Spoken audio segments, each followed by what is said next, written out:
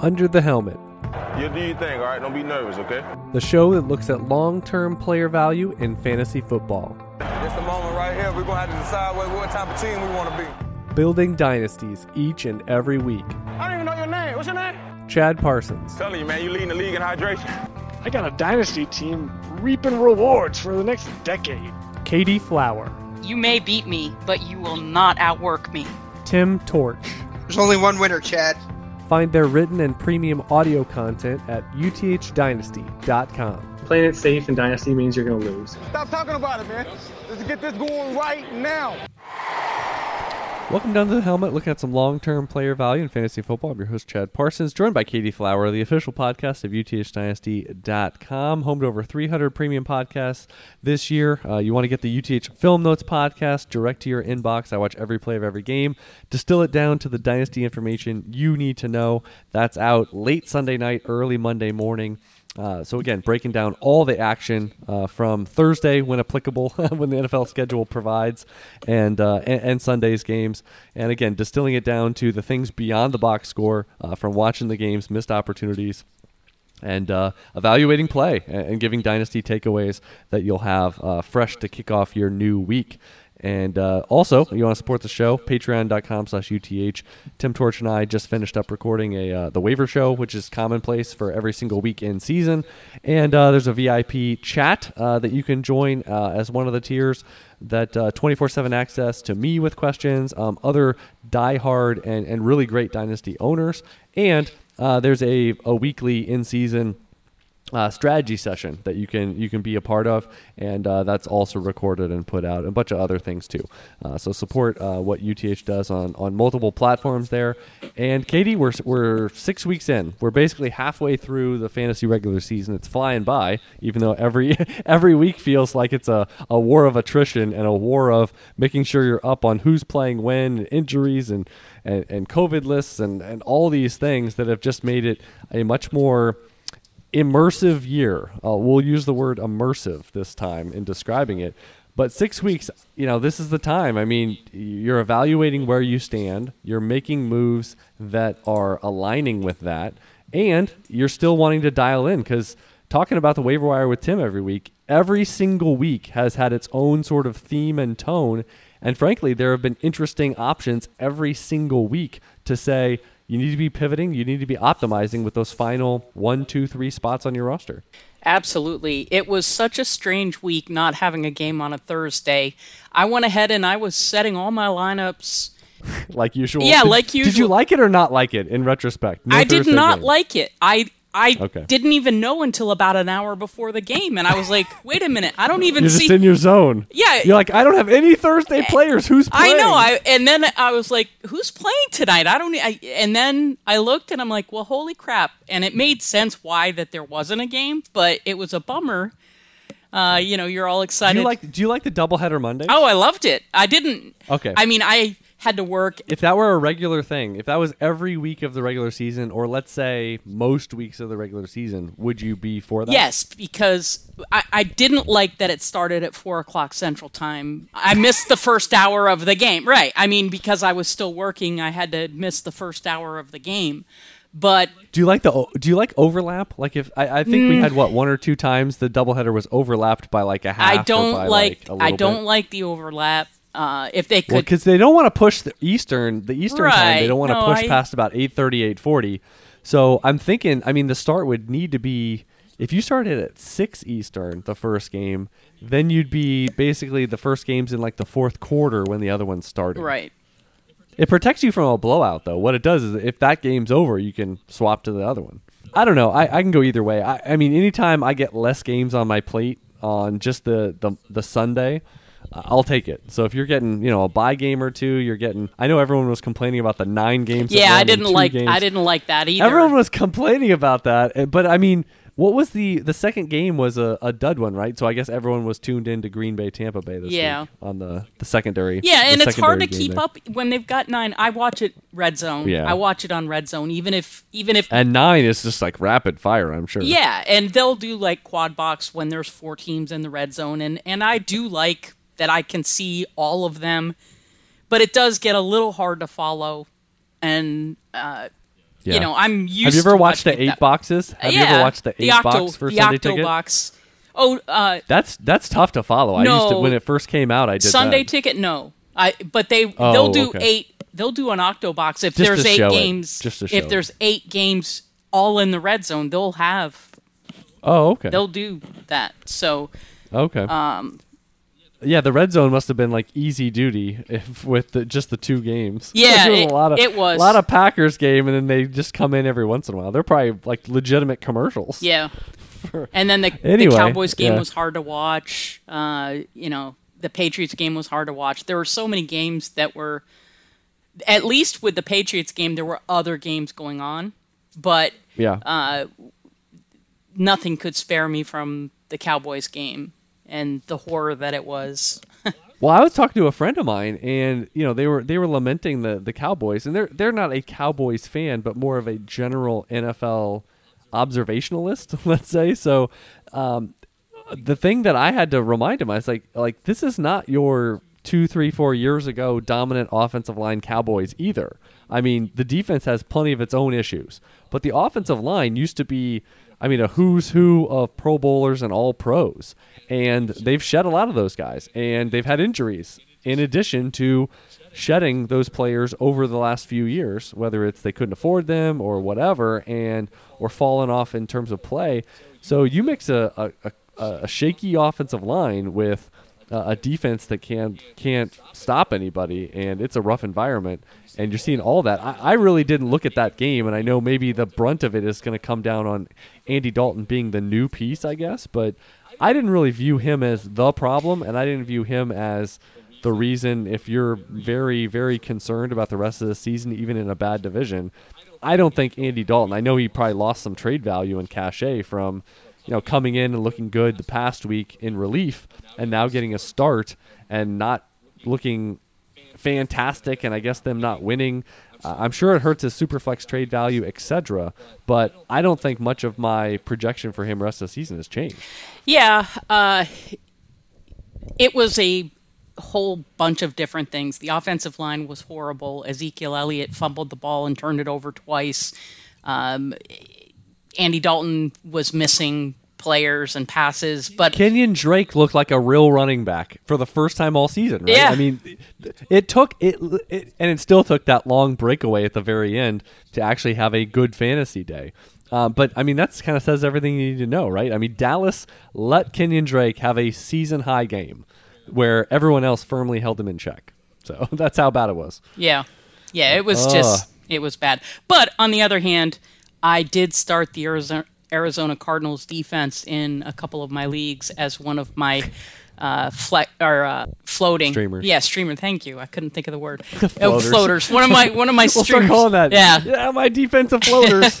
Well, floater is like an office term, right? Where it's like if someone's a floater, they could either be a supervisor or they kind of help out in like a few different areas, floating around. Well, Katie, before I go into, I actually had something that I wanted to kind of rapid fire with you and talk about the rookie wide receivers, now that we're State of the Union. Give a quick rapid fire Katie reaction to a lot of the bigger names of the class. But before that, is there anything else, we're kind of half season through here that is kind of standing out to you in terms of a position, players, NFL teams, situation type stuff where you say, we've got enough of a sample size to say, that I believe what is happening or, you don't believe, good or bad, of what is happening? Well, AJ Green is one of them, and I know you mentioned him on the roundup. He had such a big breakout, but he has been heavily targeted this entire season and just wasn't clicking. Now, as you mentioned, he's probably not going to keep up the pace that he had this weekend. T. Higgins is starting to come on. Tyler Boyd is looking good. Their tight ends really haven't done much. But that team is going to be up and down. They're at least they're not the worst, but they're not the best. So they're going to struggle. They're going to have up and down games. And I still think I agree with you that AJ Green is now is the best time of any to just exit stage left on him.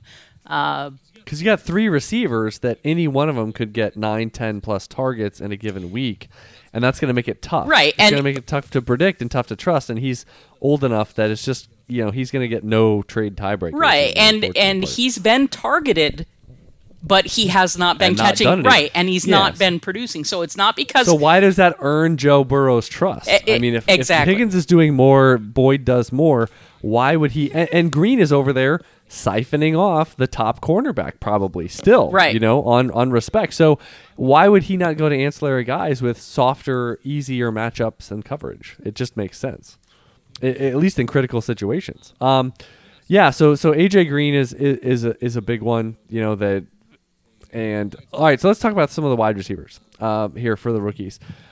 So we'll rapid fire this. We'll get through, maybe 8, 10, 12 of them. So Henry Ruggs, we really haven't seen a ton of him. He's really, I think, only played 2 games, maybe 2.5 games in terms of a decent level of snaps, but he still broke off a few big plays. What do you think in terms of what you thought in April versus kind of how the early sample size is looking? I think he is what we thought he was. He's going to be a fast, deep threat on that offense, and is that going to be tough to trust fantasy-wise? Yeah, I mean, I think that if he ever does develop like Will Fuller has developed into a more complete wide receiver, I think that will be down the road. That's still an if. But as a flex play, I wouldn't go out and trade for the guy, but if you've got him, I wouldn't trade him away. I don't think he's a hot potato. Is he kind of like McCole Hardman, but maybe a better version and obviously, being more integrally involved, I think, and not completely disappearing on a weekly basis type? Yeah, I think usage? I think that because the Raiders don't have nearly the weapons as Kansas City, that you can trust Ruggs more than you can Hardman, if that makes sense. So from that perspective, I wouldn't be afraid to start him. The interesting part, obviously, they play different roles, but I want to see a very healthy Bryan Edwards, please, sometime in the near future. Well, let's mix him in because he's already had 3 or 4 kind of splash moments and plays where you say, this is a traditional wide receiver that can excel and win. And even though he didn't go until the 3rd round of the NFL draft, I mean, he's also been hurt. So when you talk about the Raiders who have been performing well, and yet they've been without Ruggs for a stretch, Bryan Edwards for a chunk of that time. Fortunately, they've had Jacobs healthy, Darren Waller healthy, and they've been getting it okay, with some of these passed over guys like Nelson Aguilar, etc. at wide receiver. Think of if the Raiders actually get healthy by the end of the year, they could be a handful that has already beaten the Chiefs. So, I mean, I'm really excited for that. And yeah, like you mentioned with Bryan Edwards, I mean, I think, if you got him in the late 2nd, you've already seen enough flashes where you say, there's enough positivity to see him growing and developing beyond, and taking out sort of that already high for a round 3 wide receiver bust risk.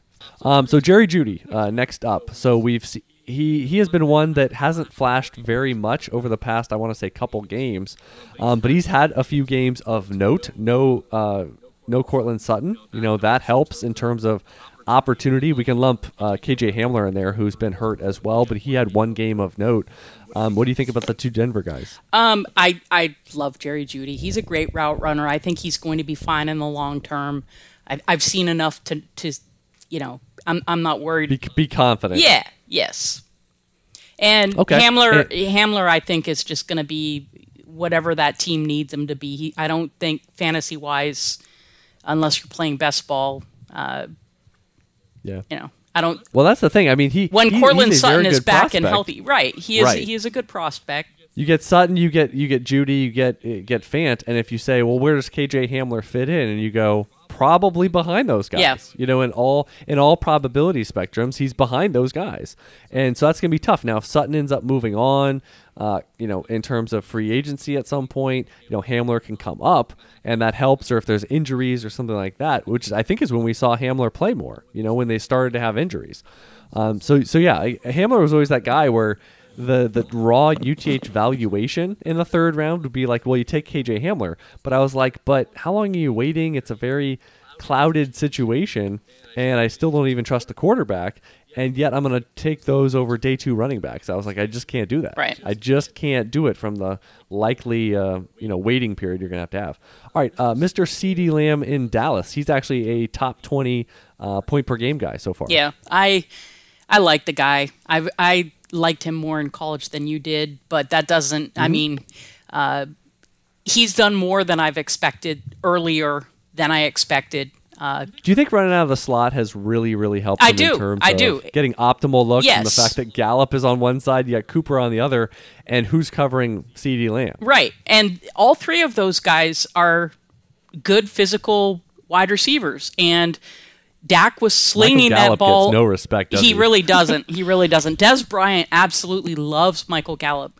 I don't know if you ever see Des tweet, but during games he's like, "Get it to 13," and and then Andy Dalton last week when Andy Dalton got it to Gallup, Those back-to-back plays. Yeah, it was like, okay, yeah, that's what I'm talking about. Oh my God, that's how he sounds. Yeah, I know, but. Anyway, I love CeeDee Lamb. I think he's going to be a tremendous asset to that team. I'm. So what do you think happens? I mean, do they keep everybody? Do you think this is a situation where Gallup could get massively paid by someone else for a second contract? He ends up moving on. I think that would be in 2 years? I'm not a person that's going to speculate or predict. I don't know. Okay. I mean, they haven't even paid Dak yet. And so who knows? Right. No, I'm serious. And now that he's injured, the chance that they franchise tag him one more year, who knows what they're going to end up doing. They are sucking right now. They're going to have a high draft pick unless things really change around really quickly, and I don't know that that's going to happen. That offensive line is trash. It is, and teams know it. Yep, but they got all these toys. They got Zeke. They got 3 wide receivers. And if you can't protect for more than 2.1 seconds, it's going to be a tough life.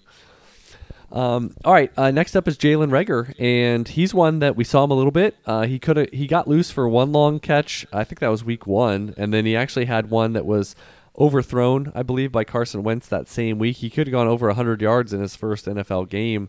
He had a couple other moments, but he's been out for a stretch here. He should be back soon.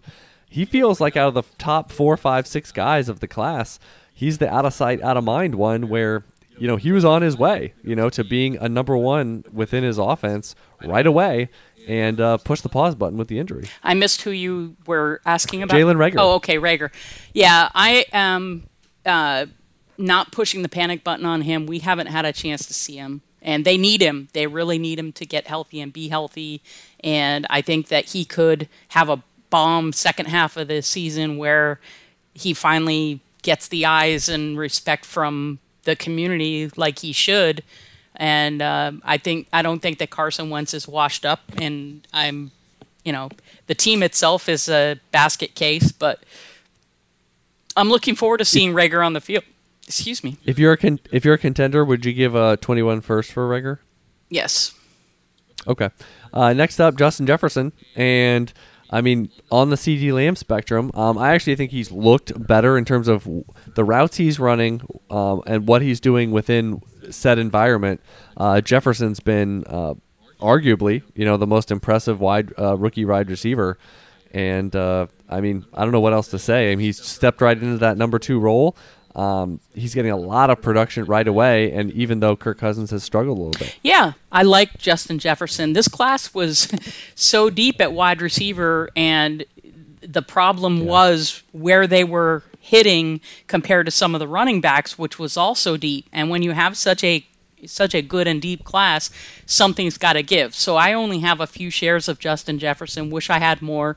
Me, it's not my style to trade for a player when they're hot. I'll wait.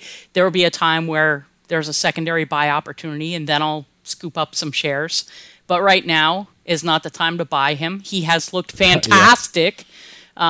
He has looked fantastic. But wait for him to get hurt. Wait for him to go through a tough stretch or something. Wait for them to draft another wide receiver. Wait for something like that to create some other window. It's crazy. We might have 7, 8, 9 rookie wide receivers finishing in the top, say, 60 this year. I mean, it really is a banner year for early production. Brandon Ayuk is the next one. He flashed in a couple games. Deebo Samuel is back. Now we've got quarterback questions. The 49ers are going through their own injuries at present, but Ayuk looks like, again, a perfect fit for that offense. After the catch, they've used him a little bit as a runner. Sort of Ayuk and Deebo Samuel are similar type players, and Ayuk's the one with more pedigree, and right now he's in the top 50 as well. Yeah. Again, what can you say about Ayuk that's bad? Well, what's bad is some people got him in the 202 to 205 range, other people paid like 111. I guess that's the one quibble you could say, right? Some people paid more than others. That may be true, but hasn't he produced like a 111? Oh no, he looks right. He looks I mean, so how can you all be these guys? That's what I'm saying. Yeah, I mean, there's. Well, you said say something bad about him, so I did.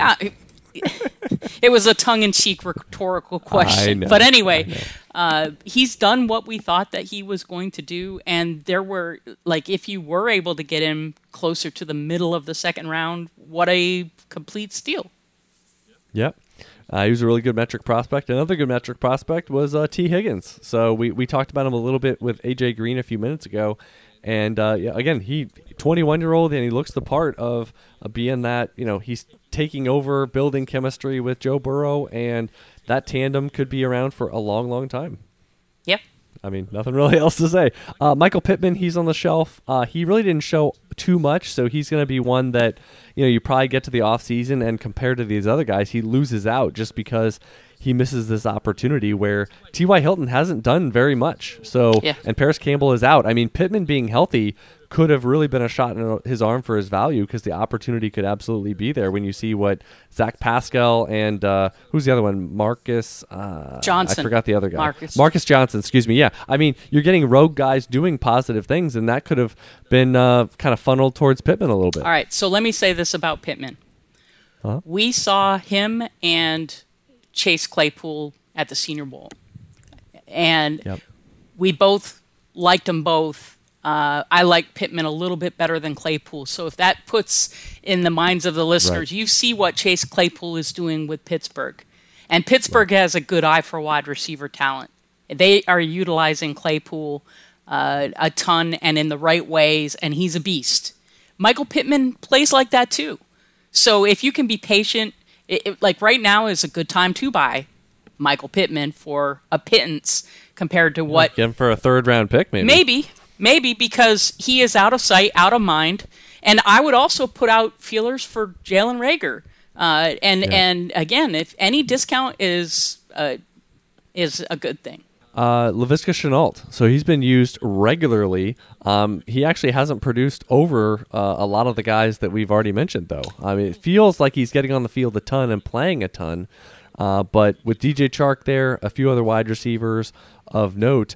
And also, I wanted your thoughts on what do you think about the manufactured touches sort of start for Shenault, and if that transitions develops, because eventually you got to be closer to a traditional wide receiver. Right. So you and I have had this conversation many times on the premium podcast while they were Devy and in college.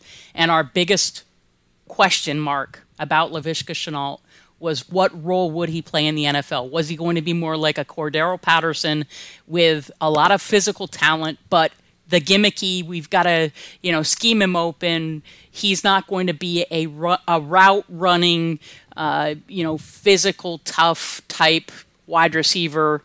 And that was our projection. And that's pretty much what he has done so far. So he is who we thought that he was.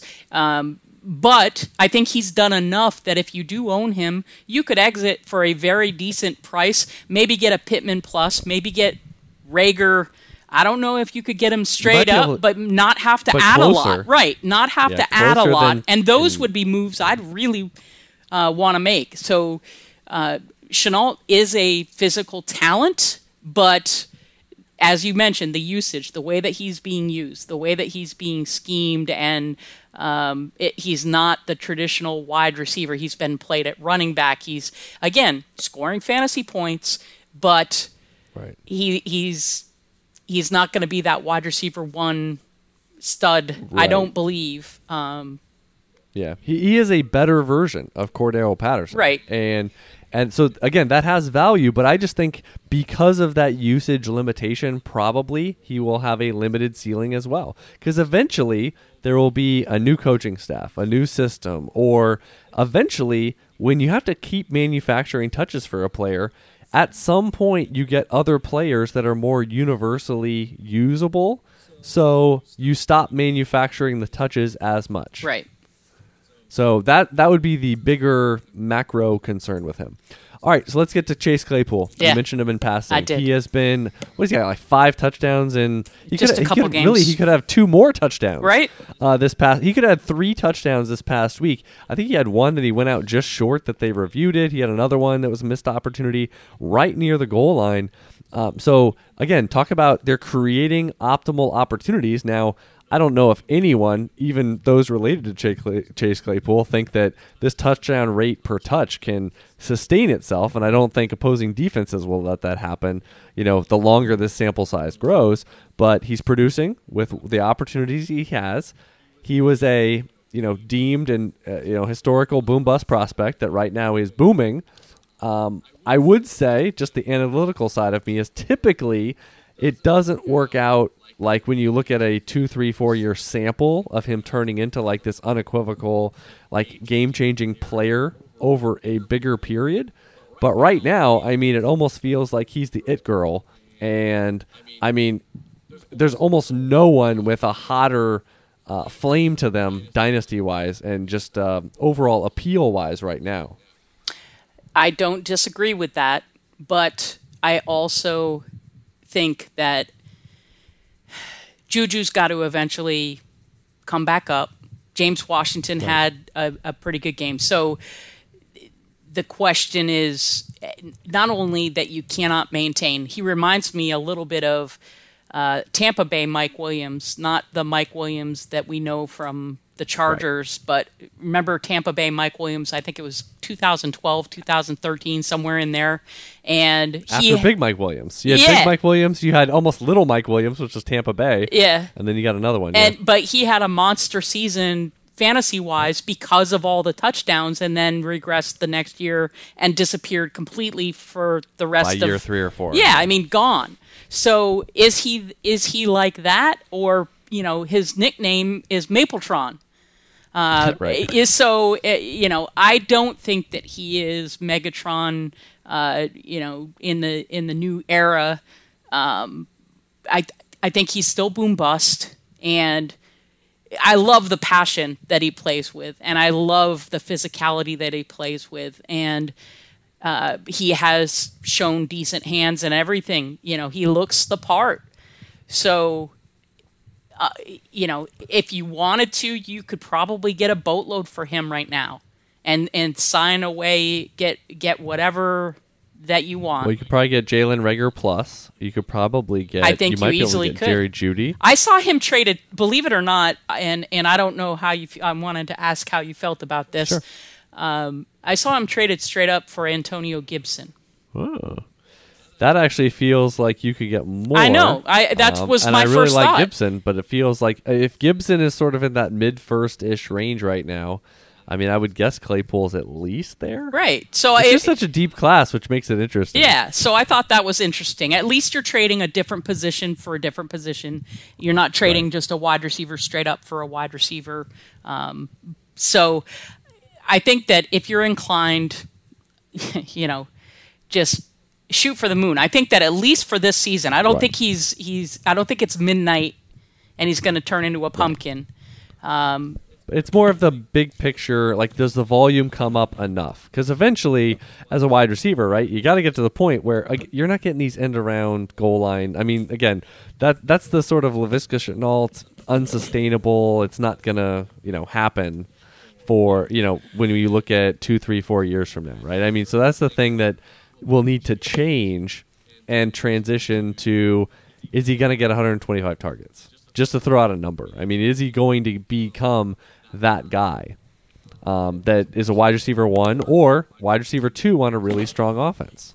So that's sort of the threshold you need to start hitting it doesn't have to be now, but soon, year 2, year 3, etc., to start maintaining this. Right. And even Megatron, the original, not Mapletron, I mean, even he had big oscillations and touchdowns. So to think that, and I know a lot of people think what is happening now will happen in perpetuity, or it's hard to think of 3 months from now or a year from now. Right. But he actually didn't even have any touchdowns. Yeah. No, he had a rushing touchdown. He had a rushing touchdown. I mean, Mike Evans went from like 12 touchdowns to 3 to 9 to, I mean, it's just touchdowns go all over the place. So to think he's going to be the biggest game changer. I mean, just one sidebar point. I mean, let's think, how about Lamar Jackson?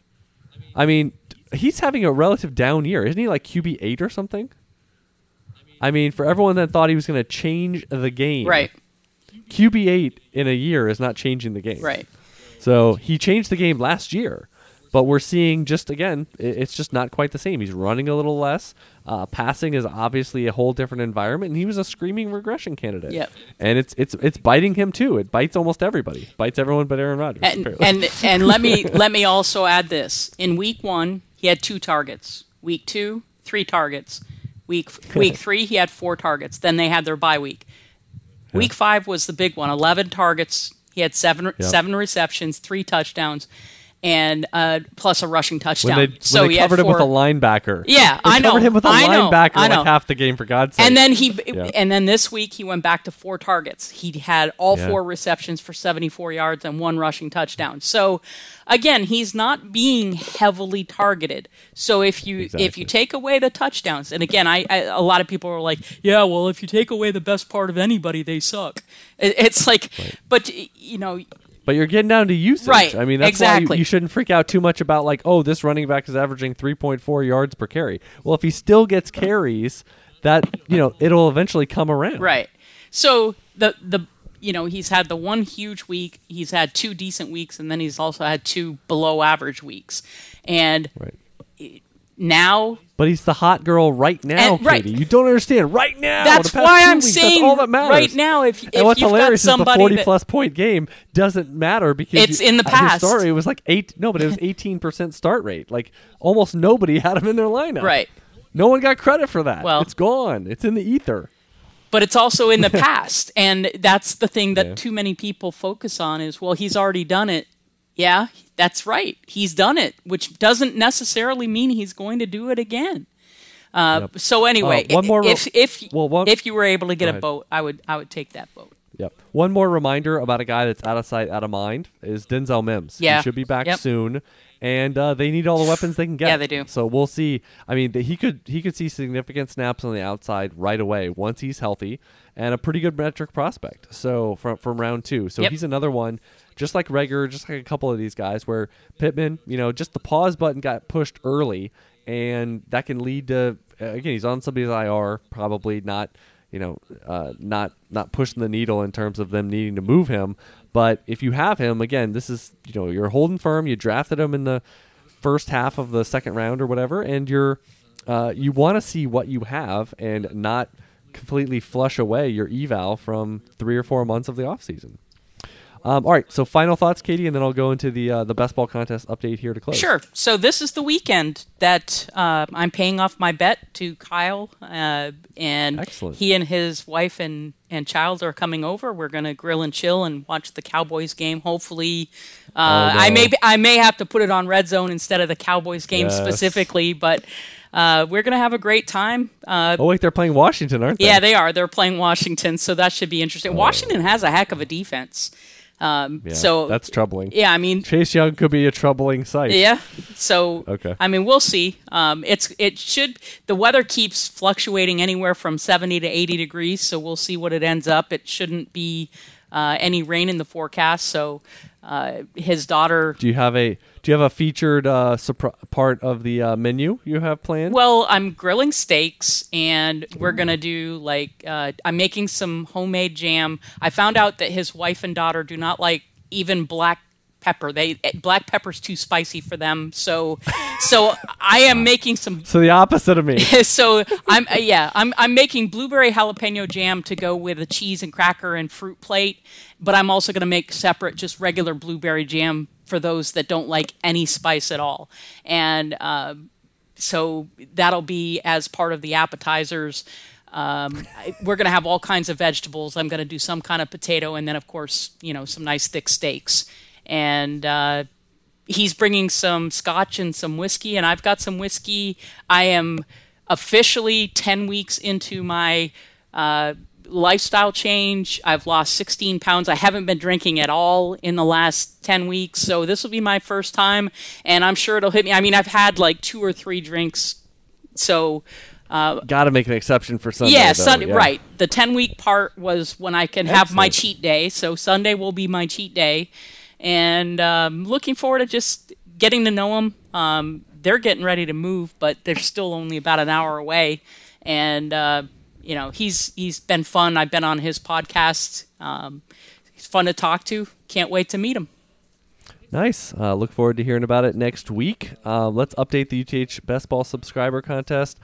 And shout out to Kevin Riley taking it down in week 6. A good 15 points or so ahead of the rest of the field.